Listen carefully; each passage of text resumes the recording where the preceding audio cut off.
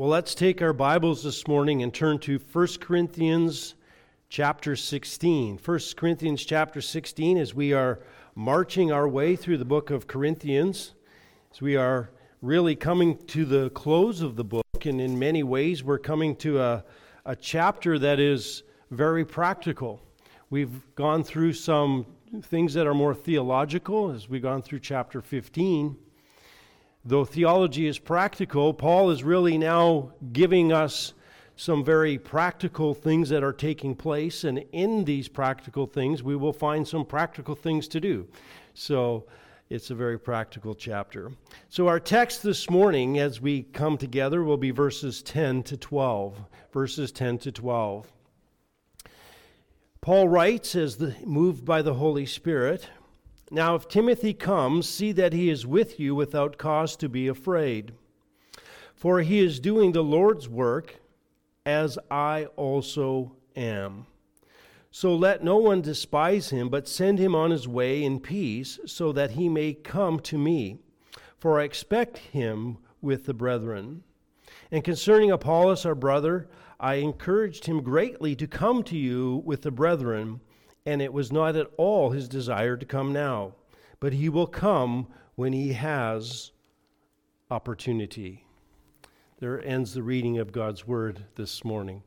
Let's go to the Lord in prayer before we walk our way through this text this morning.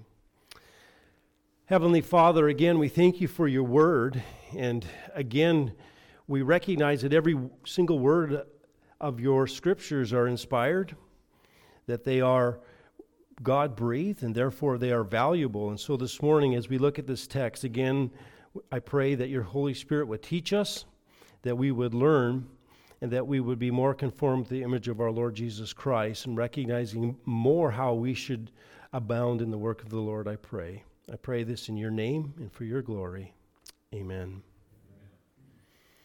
So again, you might look at this very practical text here this morning, and you're going to say, I don't see a lot here. But I think we're continuing on in the same vein that we were last week.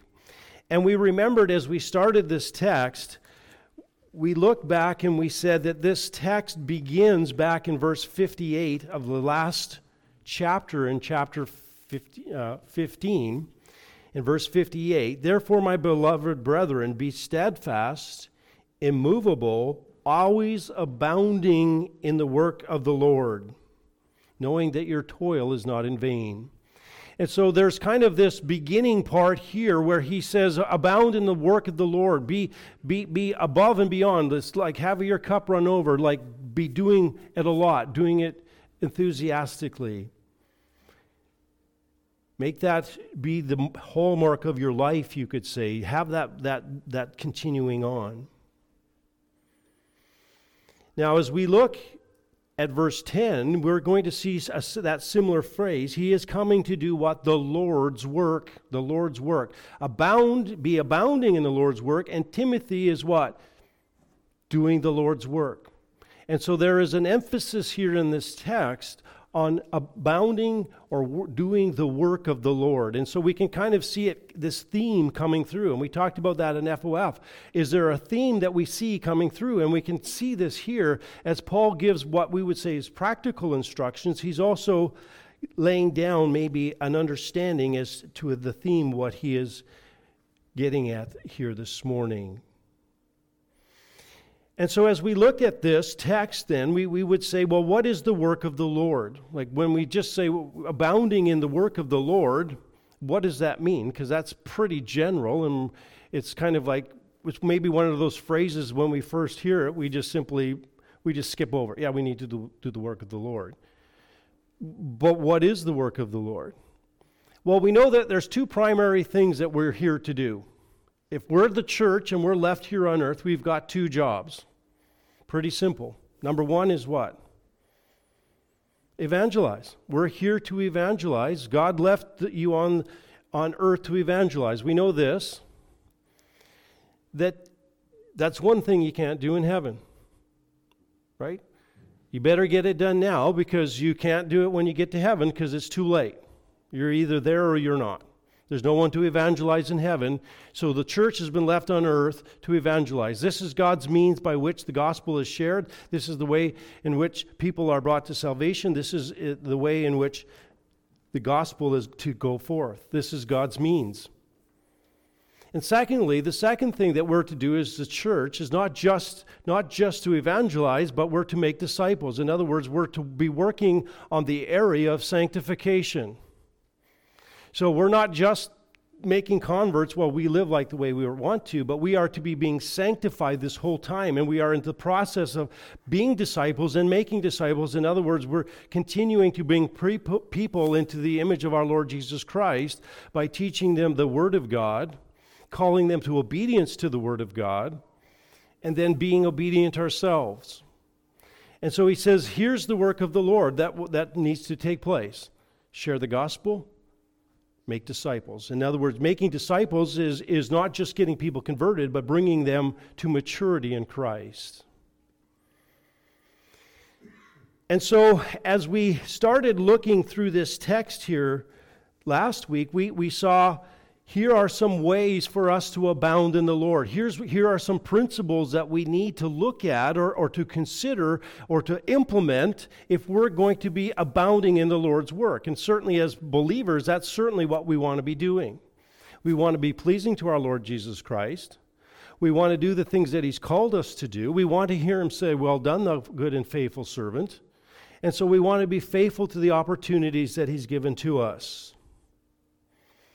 And so as we began through this text last week, we simply saw that we needed, first of all, to make plans. In other words, there's a necessity for us, if we are going to be pleasing to God and abound in the work of God, to actually plan to do the work of God. We can't just hope that it gets done. We don't just sit down and say, "Well, Lord, use me," and we sit. Like we talked about God not being able to steer a parked car, I think is the idea. In other words, you need to be planning and you need to be headed. And so you need to have an idea of what you would like to do.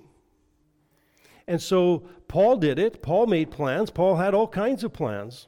And we talked about him planning to go to Rome, and after Rome, he wanted to go to Spain. In other words, he had a vision of what was going to go in the future. He had desires of what he wanted to do and how he could plug in with the Lord. And we said, really, in some ways, most of us, if we're going to do ministry, if we don't plan it, it's not going to get done. And that goes for all of life, really. If you don't plan it, it doesn't happen.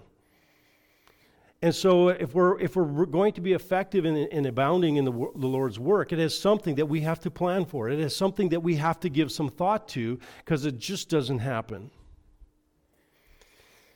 And then we saw that we needed to be flexible in our plans. Paul was flexible. He said he left his plans open-ended, recognizing that though he planned certain things and he desired certain things and he thought that this is what he should do, that he also recognized that he needed to be open to the Lord's leading. In other words, he says, if the Lord wills. And so the idea is this: I hold my plans in an open hand, being flexible, knowing that God may have something else for me, but at least I head in a direction, right? And we talked about Proverbs 16:9, where we say, a man plans his way, but the Lord directs his paths. In other words, you step out and God will direct you. But He's not going to direct you until you're moving, until you at least have something that you're headed towards. And many men of God have headed to the mission field, wanting to go one place, and God has directed them to another place, and they've spent their career there because God, in His providence, had moved them to a place of ministry that He desired for them, and they were flexible to go with God's plan. And then we saw, again, that there was a need for a financial plan. In other words, when you're planning to do ministry, and especially if you're going overseas, we don't test the Lord by showing up at the airport and waiting for God to give you a ticket, right? You don't quote, Lord, we don't quote, I can do all things through the Lord who strengthens me, which is out of context, right? And hope that somebody gives you a plane ticket. In other words, there has to be a reasonable human plan to go. Now we know that God does sometimes provide when we don't have it all, and we might have only part of it, and we take a step of faith. But primarily, there is going to be an understanding that you actually have to have something in place, right? You can't eat air, and so you're going to have to make provisions for that. And Paul certainly does that as he goes out for them, as he plans actually for the church here to send him on his way. A technical term for you're going to not just say goodbye to me and out the door, but you're going to actually give me something for my journey. And then we talked about his desire to stay with them and to do deep ministry. In other words, he wasn't there just to do the quick through the front door, do ministry and then leave. He actually wanted to do ministry that would be effective to bring them to maturity. And so he wasn't interested, as we would say, so much in the breadth of his ministry as the depth of his ministry, and he wanted to spend enough time to build them up in Christ. And then we saw, again, the need to minister, we would say, in the meantime, or to be ready to be in ministry while you're waiting for that thing that you're heading for. In other words, Paul says, I have an open door here, and I'm not going to leave yet because I'm ministering. And so Paul, as he waited to go to Corinth, also was in the business of being busy and in the Lord's work where he was. And so there is the idea here, yes, we may have bigger plans, we maybe have goals that we would like to go, and as God lays it on our heart and as he's gifted us, there are things that we might be headed to, but that doesn't mean that there aren't ministries that we should be involved with until that time comes. Right? We would say, we would hope, at least in the church, that the first day that you walk in, you don't get to walk up and preach from the pulpit. We would expect that there would be a process of serving in the church and demonstrating a faithfulness until gifting reveals itself, and then that person is promoted. And so be involved where you're at. And we talked about how if you're not involved here, if you're not being involved here, we're certainly not going to send you somewhere else to be involved. Because you don't magically become something that you're not. And so you need to be busy until the Lord's timing as he moves you in ministry. And then the last thing that we saw last week was to expect opposition, We saw that where we recognize, he said, but there's much opposition here. And so when you go into a place, you're going to find that there is going to be opposition to biblical ministry. We should expect that. If we're going into a new area, we would expect that there's going to be hostility from those who already have worldviews and religions that are different. And even in the church itself, with the church who's been cultured, had a church culture, who's been taught wrongly, will resist often the Word of God.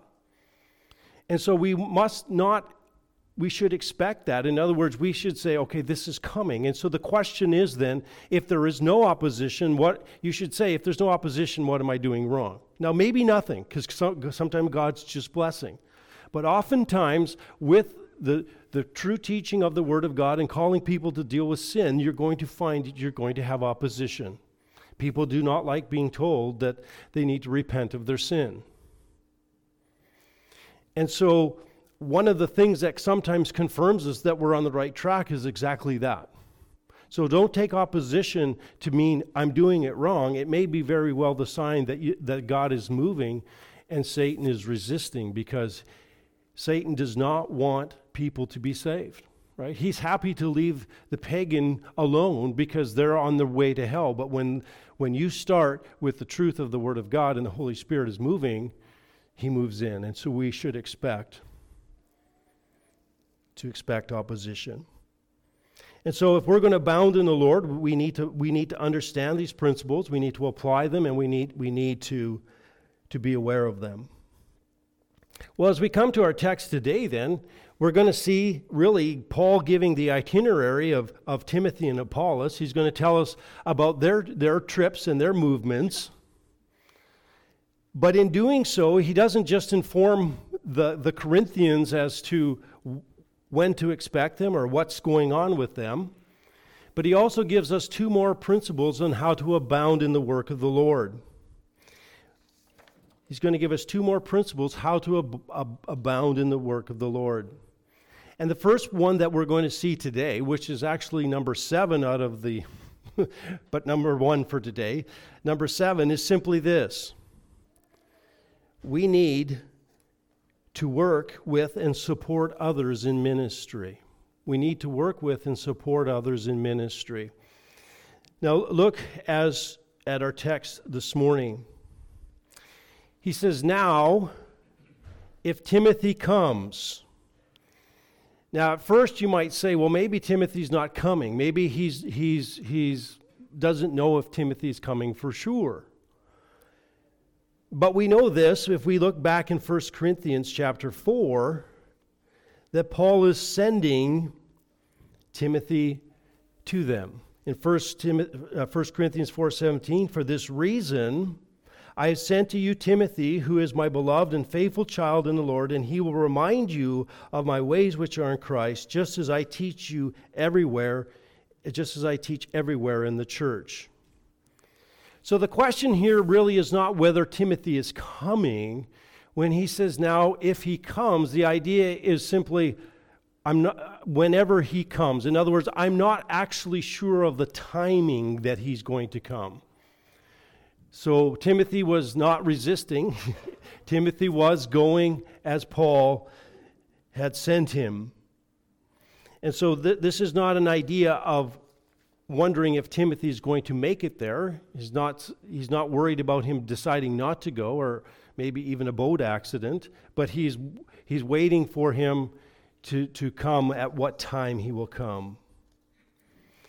And so Paul says, Timothy's coming, and again we know from Corinthians that he's already sent him. He said, see that he is with you without cause to be afraid. Now that's kind of a funny statement when you think about it. He's coming to you, but don't scare him. All right? Now this is not what my children like to do, is to hide behind the corner and say boo. That's not what he's saying here. But the idea here is when Timothy comes, don't cause him to be, don't intimidate him. Don't go after him so he's afraid. Now you might say, well, Paul, why do you need to do that? Why would you write that? Well, Paul knows who Timothy is for one thing, and he knows who the Corinthians are on the other side. And we know from Paul's writings to Timothy that first of all, that he was young. He writes in actually 8 years later, and he still speaks of Timothy's youthfulness. In other words, he's young. So we know that it's sometimes hard when you go someplace and you are young. Who wants to listen to you, right? What's that young pup, right? He's still wet behind the ears. What has he got to tell me about? He hasn't lived any life, and why should I listen to him? We also know that Timothy tended to be timid. In fact, Paul wrote in 2 Timothy chapter 1, verse 7, that encouraging Timothy to take the mantle, as it were. And this, remember, this is later on in Timothy. He's writing to Timothy, and he's writing to Timothy because Paul knows he's about to die, and Paul is about to give the mantle over to Timothy because Paul knows he's dead. Timothy will now have to carry on the ministry without Paul. All of the apostles are going to be dead except for the apostle John, and we're not sure where he is. And so he's going to give him this mantle, and he says to him, God has not given us a spirit of timidity. In other words, there seemed to be a tendency for Timothy to be timid. Now, whether that was just the fact that he didn't push himself forward or the fact that he was easily intimidated, the idea is that he needed courage. And so Paul realizes he's sending his spiritual son into this group, and he says, guys, don't intimidate him. I recognize that Timothy may be easily timid. He may not push himself forward. He may not take the mantle like he should, so don't make him afraid. But Paul was also aware that in sending his spiritual son, that his spiritual son would be his representative, and that Paul already knew how they had treated him. Remember, Paul came as an apostle. He came with authority. And yet, Paul knew that they were hard to deal with. They were already, it says, now some of you have become arrogant as though I were not coming to you. They were already fighting and disputing on which teachers they wanted. They become arrogant. Paul said, but I will come to you if the Lord wills.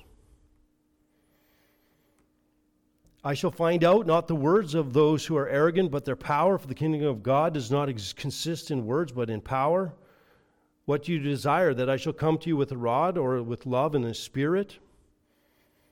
He says in 2 Corinthians 10:10, they say of him, his letters are weighty and strong, but in his personal presence, he's unimpressive and his speech is contemptible. Like, they're going after the Apostle Paul. In fact, 2 Corinthians is written really as a defense of his apostleship. So you've got a church here that's not easy to deal with. We would not say that this is the model church. We would not model our church after 1 Corinthians. These people are hostile to the leaders. They're willing to attack the Apostle Paul. He spends a whole book trying to defend his authority as an apostle. And so Paul knows he's sending, as it were, his son maybe into the hornet's nest here. And he says, Corinthians, don't do this. Don't intimidate him. Don't make his life difficult.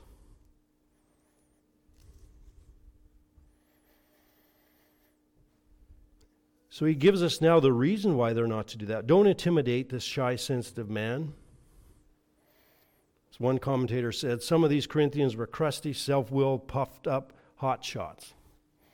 And so he says, here is this spiritual son going into this church. And he says, this is why you are not to do this. For he is doing the work, the Lord's work. For he is doing the Lord's work.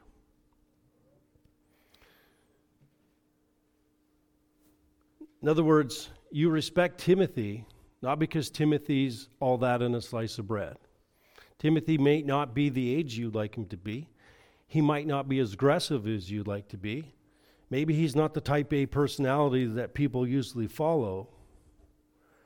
But he says there's one thing that you must recognize, Corinthians, that Timothy is doing the Lord's work.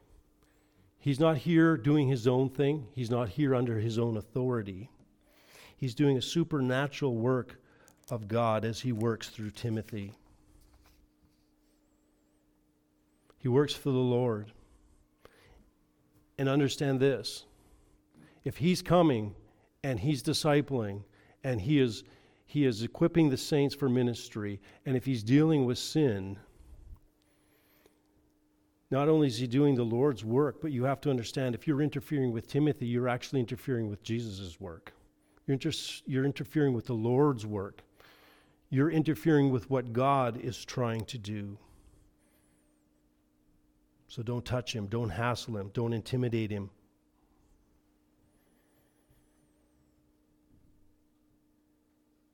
He's coming to you.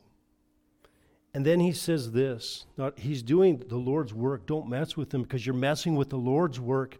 He says, as I am. And here you see Paul's heart, and here's what you really see. This is the Apostle Paul. This is the Apostle Paul who wrote Scripture. This is the Apostle Paul who gave commandment, who was a leader in the church. And there might be a sense in which he could have been puffed up and said, look at me. I am unique. I'm not just an apostle. I'm an apostle out of time. And I got taught, I went up to the third heaven, and man, I've got unique experiences that no one else has. And I am so essential to the work of God. No one can do it like I do. And yet he says, Timothy does the work what? So as I do. In the same way that I do. In other words, Paul recognized that he wasn't above Timothy. that Timothy's ministry was just as important as his. He didn't put himself up above. He didn't say, I'm better than you. In fact, he realized that Timothy was a brother in the ministry doing the same work that he was. We often think of the Apostle Paul as this lone soldier who did everything himself. But that would be a massive misunderstanding of who Paul was. If you look at the apostles' life, you look in Acts chapter 13, and we begin with Paul being sanctioned to go on missionary journeys, and him and Barnabas are set apart. There are 5 leaders in that church. We would say 5 men who are the pastors and elders of that church. And Paul and Barnabas are set apart to go and to do missions. He's not self-appointed. He's appointed to go. He's sent by the church, but he's not sent alone. He's sent with someone to minister with him. And that will be Paul's ministry all through his ministry. He will take, when he's done with Barnabas after the dispute over John Mark, he goes with Silas. Everywhere he goes, he talks about, he's taking men with him. He takes Timothy, he takes Titus, he takes all those people in the faith. He spends 24 people, I think it is, in Romans 16. He acknowledges those who have worked with him. Paul recognizes that he's not essential for God's work. In other words, everyone else's work is just as important as his. And there can be a tendency to want to be a lone soldier. There can be a tendency to think that somehow the Lord needs you for service. And yet Paul recognized, really, to be successful in ministry means being a team player. It means working with others and encouraging one another. And here he is defending Timothy, setting the table for him, but also recognizing that Timothy's work in the Lord was just as pleasing to God as his. And we want to guard against that idea that somehow ministry only gets done when we do it. There can be a tendency for us to think that we're the lone soldier that has to get it all done. And yet Paul took people with him. And Paul recognized that God was working through them just as much as he was working through him. Different gifting? Sure. Different impact? Maybe. Different results? Could be. But the reality is, it was the Lord's work, and it was nothing to be sneered at. It was nothing to be looked down on. In fact, Paul considered Timothy a brother. And so he worked in unison with him. He worked together with him.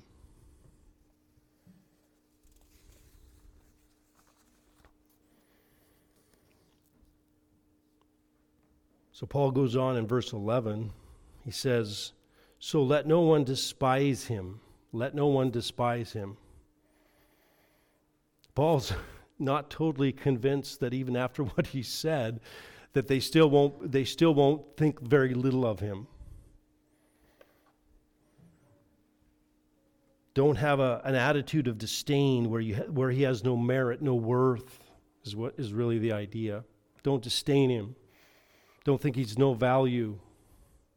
Remember, he's doing the Lord's work. And so he's still protecting that young man because he recognizes that this church has not always been hospitable, not always teachable. And yet, so once again, on Timothy's defense, he says, "So let no one despise him." He's doing the Lord's work. Remember that. Accept him as you would accept me. And even though you didn't accept me like I'd like you to, recognize he comes with the same authority as he teaches because he's teaching from the same Lord. And he says, but in contrast, send him away in peace. This word here is probably similar to the word shalom. In other words, the idea here is not just send him away in peace in the fact that he's going away not fighting with you, but send him away and take care of him, as it were, alongside his journey, for I expect him with the brethren. So he says, send him in peace. When it's time for him to leave and he's done with you, take care of him as he leaves you. Send him so that he has enough money and enough resources to come back to me. So he says, for I expect him with the brethren, and we're not exactly sure who that is. We don't know if Timothy traveled down with some and they're going to travel back with him. It's not exactly clear. But it's clear that Paul intends for Timothy to come back with some of the brethren to visit him wherever he's at the time that Timothy is done. And so again, we are reminded this morning that we need to be those who recognize the value of other people's ministries, and that we need to work with and encourage them in their ministry to the Lord. Paul did. Paul didn't think that everything revolved around him, right? Because he trained up men to send out. And he let them do their ministry there, right? He didn't have the valuable, face chat times that we have now, right? Paul sent them out and he left them because he recognized that they had the Holy Spirit, and the Holy Spirit would work through them.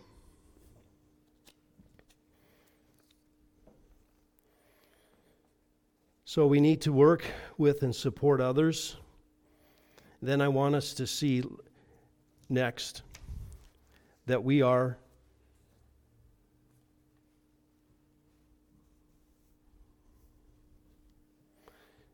the 8th point here is that we are to it's just slipped my mind. Page 2. Well, there goes a perfect sermon. But then you've never had one, so at least since I've been here, I'm sorry. I shouldn't. So I should not disparage the men that have gone before. Sorry. Simply this, we need to allow God to work in others. We need to allow God to work in others. Read with me in verse 12. But concerning Apollos, our brother, I encourage him greatly to come to you with the brethren, and it is not all his desire to come now, but he will come when the opportunity comes. Now this is interesting. Again, we think of the Apostle Paul, who wrote Scripture and who was sending Timothy and Titus everywhere and doing all of that. And yet, here, he doesn't make Apollos go. He doesn't make Apollos go. And it's because he recognizes that God needs to work in the individual for ministry. You can't have a ministry for someone else. Now notice this. But concerning Apollos, our brother, I encouraged him greatly. I encouraged him greatly. So the idea here is that he leaned on him. This means to request, to implore, to entreat. And he said he did it greatly. A lot. So imagine this. This is the Apostle Paul, remember?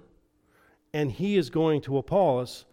And he is not just, this isn't something that you could mistake. It's not one of those subtle hints that us husbands miss all the time, right? It's not where he just said, well, it might be a good idea for you to go to Corinth, or, I might go to Corinth. Like he didn't do that. He wasn't subtle. He was very clear with Apollos. I think you should go to Corinth. This is what I think is necessary now. This is my vision for ministry. This is what I am planning. This is what I think is best. You need to go. Right? So he is in no way being subtle. He is in no way, nuancing this. In no uncertain terms, this is what I think you should do. And yet, Paul does not steamroll this guy. Paul doesn't make it out for him that he must do what he tells him to do. You notice that? In fact, it's interesting because it says here, but it says, I encouraged him greatly to come to you with the brethren. I thought it would be a great idea. Why did he want him to go there? Well, it doesn't tell us. Maybe he thought that Apollos could stop some of the factions and fighting. Maybe he thought he would give Timothy some backbone and support. I don't know. We just don't know. And it was not his desire to come now. Notice that. Paul had one desire and one thing that he thought, and Apollos had something different. He had a different desire. He had a different idea of where he needed to be. He says, I don't want, I'm not coming, for I expect him. So he says, but he will come when he has opportunity. And the idea there is that when he has opportunity, in other words, when he, of his own free will, makes the choice and recognizes that he needs to go there. And so the principle that we see here is that you can't force people into ministry because of your vision and your plan. In other words, you could, now notice this, I just want to make it clear, because some of you are going to say, Pastor, I think maybe you strong-armed me a little bit. So did Paul, right? Paul did it. He greatly encouraged, right? There's nothing wrong with the leadership and the pastor coming to you and saying, look, I see some gifting here. Here's some things that I think that the church could use and a way that you could use your gifts.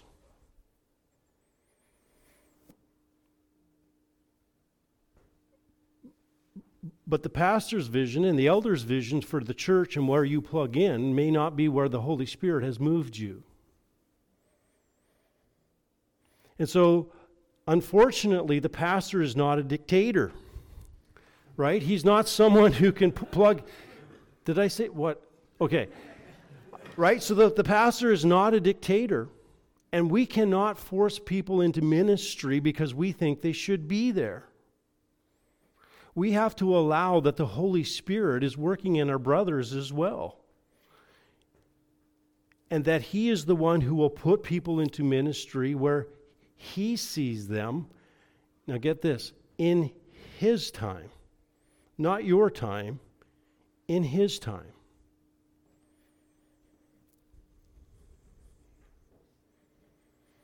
And so we must be careful that we are not so busy.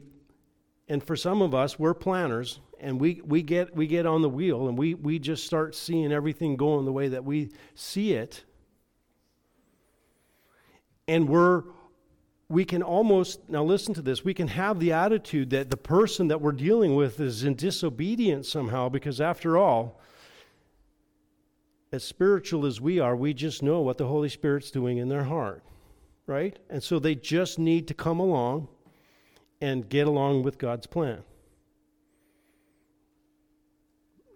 But in that, you're claiming to be God, right? You're not God. You don't know. You don't know what the Lord has, what He's dealing with, right? There may be issues behind the scenes that God is dealing with that He wants to have straightened out before He moves someone in a certain ministry. There might be some learning to be done. There might be some maturing to be done. And so we must be willing to allow God to move people into ministry as He sees fit. And to recognize that the same Holy Spirit that is moving us along is in our brothers and sisters. We don't somehow have, a monopoly on the Holy Spirit. We don't somehow have that, a supercharged line and everybody else is just floundering. God is working and moving in people where He decides to put them. And so we need to be careful and to allow for God to move, just like the Apostle Paul. I mean, this is incredulous to some degree, that the man who so often said, do this, don't do that, and again, as we look at those, most of those are cases where he's dealing with direct sin. So I want us to recognize there is a time where we can say to somebody, don't do that, right? So there's a time where we deal with sin, and always when there is that sin that is visible, we can deal with that. So we don't allow people to keep stealing. We can say, stop stealing. We know that that's the Lord's will for somebody, right? Because the Bible tells us that's pretty clear. But when we get off of those areas and we get into areas of applying the principles of the Word of God, and we get into those areas where the Bible is not clear, then we need to allow the Holy Spirit to work in people's lives. And so Paul says, if we're going to abound in the work of the Lord, if we're going to be able to continue to do ministry and to do the things that God calls us to do, then we're going to have to step back and say, Lord, you work in people's hearts. You bring them along at the time that you feel best, and give me the grace to be like the Apostle Paul and say, I'll back off. I've got plans for you, but I'll wait until God puts that ministry on your heart, until your time. So it's not like Apollos was opposed to going to Corinth. It's not that he didn't think that he would like to go to Corinth. But he recognized that whatever he was doing, this was the place that God had for him.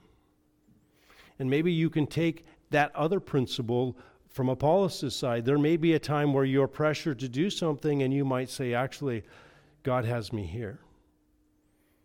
And so you can just stay with that ministry that God has laid on your heart until that time where he moves you into something else. And so again, if we're going to be abounding in the Word of God, if we're going to be abounding in ministry, we're going to have to be those, first of all, who are willing to work with others. We're going to have to be willing to work for others and to protect others in ministry. And so you could say this, you need to be a team player. You need to be doing what's best for the body. And you need to be willing to include others, whether you're mentoring them, whether they're coming alongside you, so that we would say this, to some degrees, this is going to eliminate these areas in the church that says, that's my ministry. You heard that in church? This is my ministry. This is what I do.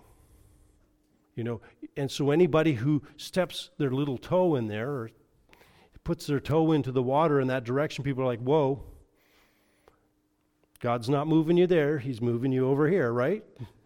So we want to be guarded from that. And so we need to recognize that God works through others, and we need others in order for us to do ministry well. And this is why we're a body together, right? We are feeding one another. We are helping one another. We are encouraging one another. And then finally, we need to recognize that God moves in people's hearts, and we can't see that. So we're not the heart doctor who can come along and tell people what they need to do and not to do when it comes to ministry. We can encourage greatly, right? But ultimately, we need to recognize that God moves in people's hearts. And so we need to allow people to come in God's timing. Because if we push people into things too soon, we may actually end up with a massive disaster because we have moved not in God's time, but in ours. So let us trust God. Let us trust God that He works in others' hearts like He does in ours. Let's close in prayer. Heavenly Father, we again thank You for these two principles that we see here in abounding in Your work. You called us to be steadfast and immovable, always abounding in the work of the Lord. And I trust that we will be those who would be obedient to that call, and that we would be abounding in Your work by doing it Your way. And so I pray that even this morning, that as we looked at these two principles, that we would be those who would embrace them, and that we would be those who would be willing to work with and protect others in ministry, and that we would recognize Your working in people's hearts as to where they minister in Your timing. So Lord, I pray that You will continue to grow Bowmanville Baptist Church into a bride who is fit for Your Son, I pray. In Your name, amen.